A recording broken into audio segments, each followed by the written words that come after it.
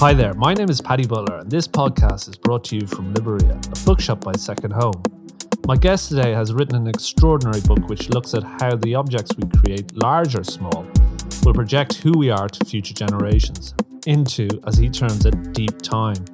How will Shanghai City look in 1,000 years? What will plastic objects become?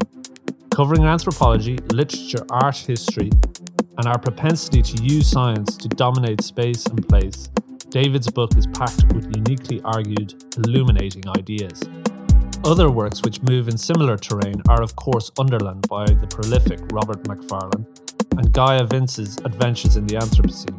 But also worth looking at are two classics, Patagonia by Bruce Chatwin and Danube by Claudio Magris. But now over to David Farrier and his book Footprints in Search of Future Fossil. David Farrier, brilliant to have you on the Liberia podcast and congratulations on your book. It's absolutely Thank you. Beautiful writing and an incredibly different book in a lot of ways. And I guess, you know, future fossils, this idea, where did it come from and where did the idea, you know, how did the book come about? You know, what was where were the origins of this? Yes.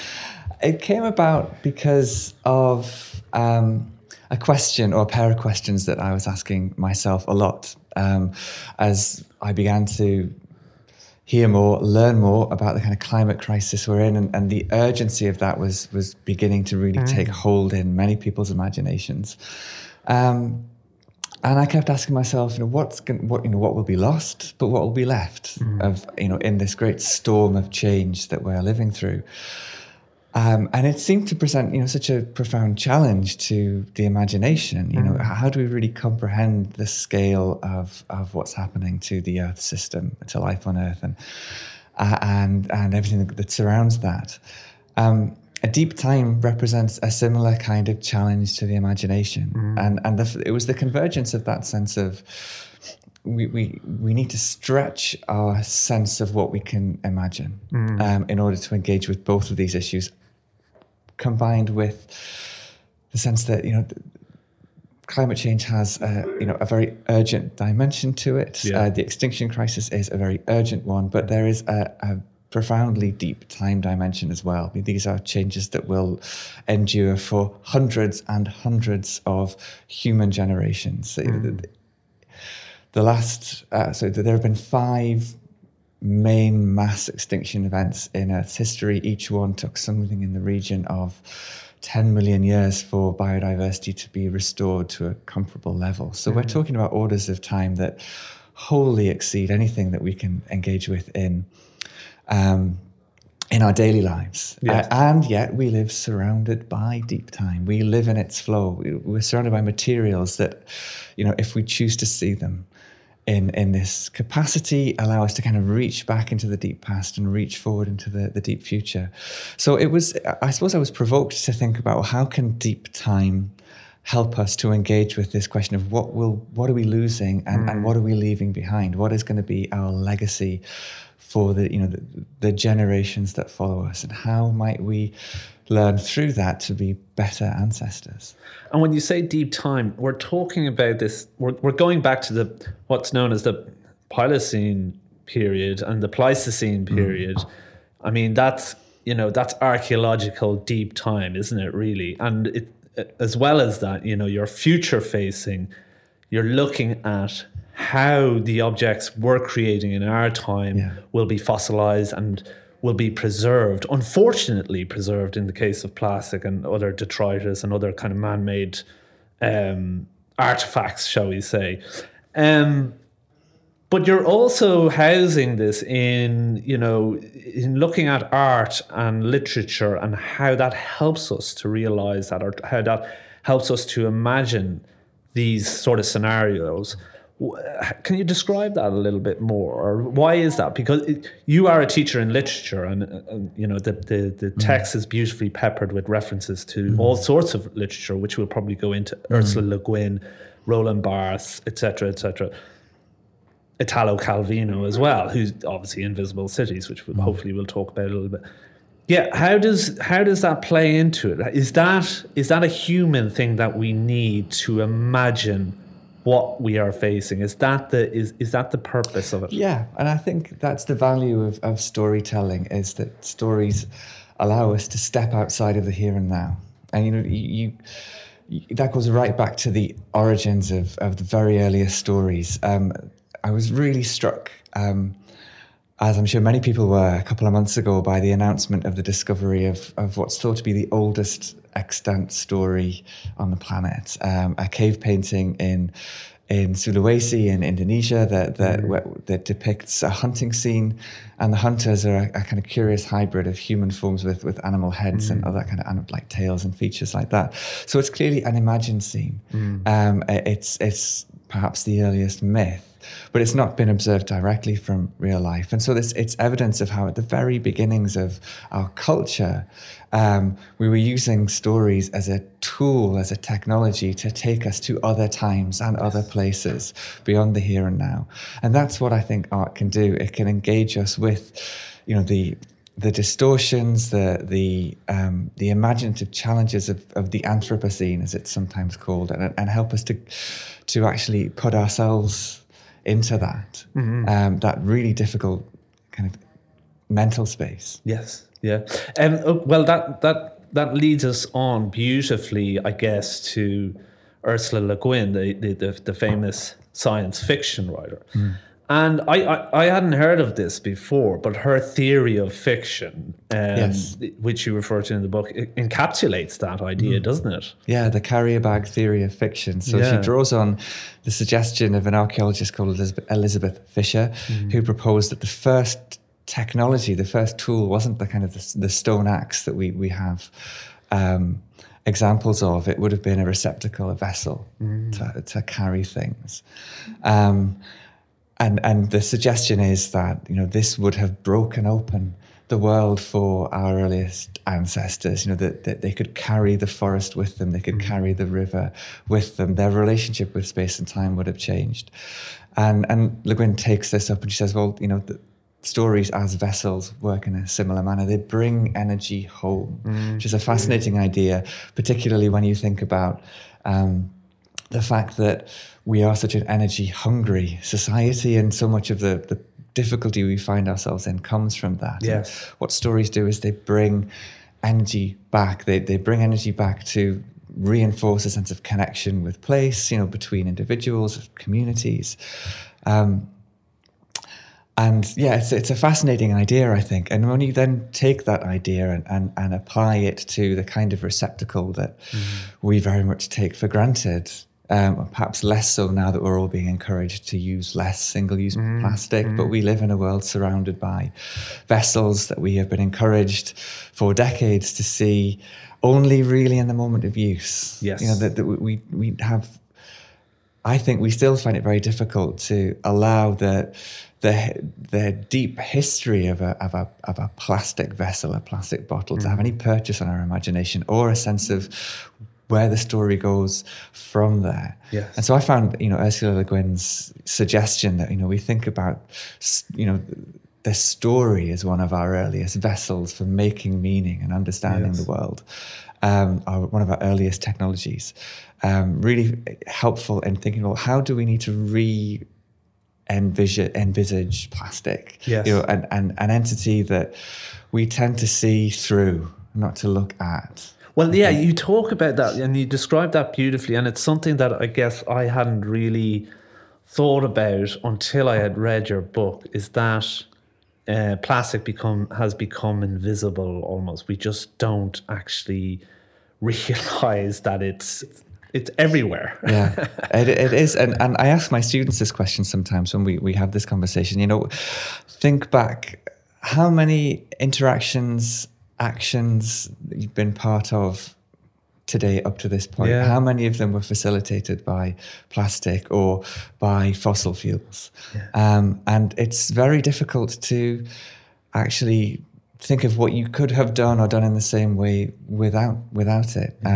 There's a passage in the book where I reflect on this myself, and I was sitting down to write, and it was about just after 9 o'clock in the morning, and I thought, how would I answer that question? And I just made a list, and it ran into the dozens. I was pretty confident that if I continued throughout the whole day, I'd have a list of thousands of actions, all of which involved plastic, and all of which I should say, plastic was very intangible presence. I wasn't noticing it. In fact, what I was doing though, when I was brushing my daughter's hair with a plastic comb, or flicking a light switch, or plugging in a phone, was engaging with a material that reaches back into the deep past because of its origins. Yeah. In oil, and reaches forward into the deep future because of the, really quite impressive durability of these materials. Plastic is, most plastics don't biodegrade, they photodegrade, which means they break down into smaller and smaller pieces, but their essential kind of molecular character doesn't change. And the quantity of this material that's in the oceans, for example, something in the region of, I think, 5 trillion pieces, it's been estimated, individual pieces, all of which are breaking down and getting smaller and smaller, eventually will settle, much of it at least, will settle down back onto the ocean floor, and some of it may begin a kind of transformation back into the material that it originated from. So there's an immense deep time story that is told by any piece of plastic we don't see. It's astonishing, that story, and as you say, that is encapsulates perfectly deep time in that sense of deep material time as well. The other thing, just to go back to that, Ursula Guin's theory is quite interesting as well, in the sense that these, when we take that leap of imagination and we create these vessels, it allows us to buy time, essentially, doesn't it? It allows us to break time and space. And it's, as you say in the book, it allows us to, these become vessels of information because it's stories, isn't it? This allows us time to tell stories. Yeah. It's absolutely incredible. It's a beautiful overall metaphor from Le Guin, isn't it? Absolutely. And do you think it still stands, her theory? Do you think it's reliable? I think it tells it. Who knows? I mean, whatever vessel may have been the first one, and whenever it was created, it would not have survived. It would have been made of organic material, perishable. It tells a larger truth, I think, which is about how we make meaning. And the role that stories play in that. And that's why I think, coming to a question like the one I've asked in Footprints, what will our future fossils be, involves thinking with stories, because really what you're saying is what stories are we leaving behind? What stories are we telling about ourselves now in constructing our cities from the materials that we do, that are drawn from all over the world, and will, in many cases, will leave an imprint on the strata, in some instances at least, filling them with materials that, until the very recent past didn't really exist on the planet. We're telling stories about what we valued, about how we've lived. In some cases, I expect, potentially quite intimate stories. If you imagine that, in 10 million years' time, a city like Shanghai may leave, a kind of meter-thick layer in the strata, compressed down. But within that, you'll find, perhaps in some cases, really quite precise outlines of very everyday objects, watches, nail clippers, things, and they speak of the intimate moments, not just the kind of the planetary ones. Well, it's interesting because you traveled to Shanghai for the purpose of seeing Pudong and that center monumental growth, which was I think you say begun in the 80s, really, which is kind of the Shanghai Tower is built, and something crazy in your book. I think you said it weighs 800,000 tons. Something like that. Yes, built in ground that really isn't meant to support buildings of that size. That's right. It was kind of a swamp, sort of. Very boggy, very soft. Yeah. And so the engineering, as you say in the book, I mean, this is astronomical. It's crazy. Why would you even take it on almost? No, because it's actually I think you said it's sunk 2 meters.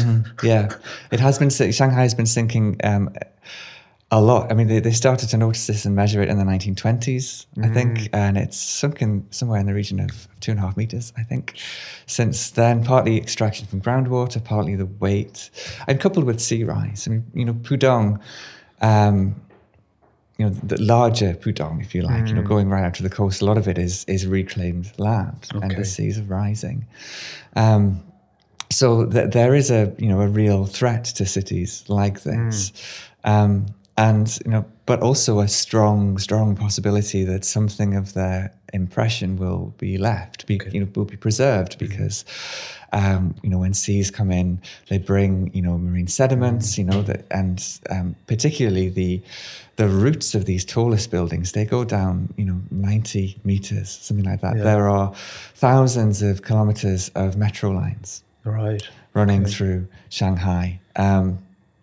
Many of these buildings and metro lines all have kind of subterranean layers, shopping malls and so on, filled with materials. And there's a strong possibility that much of this will be preserved in some form, bearing witness to, as you say, that the ingenuity that led to the building of these cities. How was it possible to create a building on the scale that would have needed foundations as deep as this, if you like. It will bear witness to the heights, even if the buildings themselves don't exist anymore, if they've been lost. But also to other kinds of stories. I mean, there will be stories of ingenuity told by our future fossils, but massive stories of inequality as well. Yes, of course. The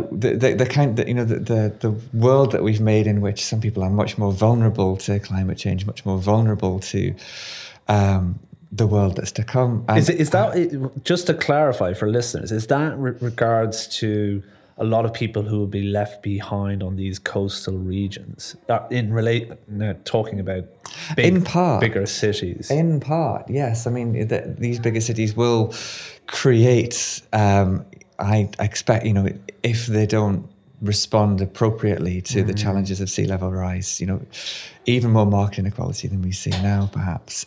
Pressures for resources, pressure to build on land that is more secure. But in themselves, they also tell stories of inequality. The resources out of which the cities have been built have come from somewhere. For every tall building, there's a hole in the ground somewhere. And it would be possible, I'm sure, to put together, a vast open cast mine in Western Australia and a mega city like Shanghai, and even if it's not a direct correlation, to see, well, something was going on here, some kind of relationship with the natural world was playing out, in which it was seen primarily as a resource, and these cities needed to be built by people, and they speak of a kind of hoarding of resources as well. There's a story of inequality just in the bare fact of their existence, I think, not just in the cities that may come. Okay. Now, staying on cities and the internet, I mean, you talk about there's a beautiful comparison, beautiful or devastating, depending on your point of view. But you talk about Alexandria, the famous library, ancient Greece, which purportedly was burnt down. And, the whole idea of the library and an archive. And then, fast forward to our time and the internet, and you talk about that as an archive as well, and a library. And the abject irony, if you like, the horrendous irony that to store the data for the internet. I was astonished at the figures, but I knew there was a lot of data centers.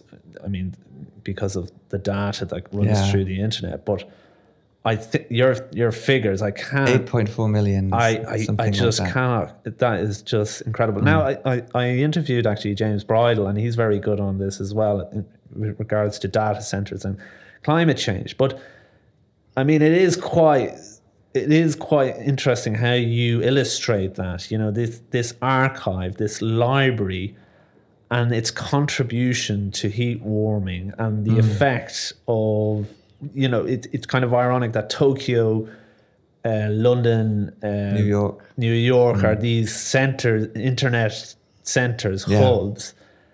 And it's also like that is contributing so much to the rising, you know, potentially to the disaster. Yeah, absolutely. I mean, our carbon emissions associated with internet use, data centers, and so on, it's something like 2 or 3% annual emissions, as I understand it.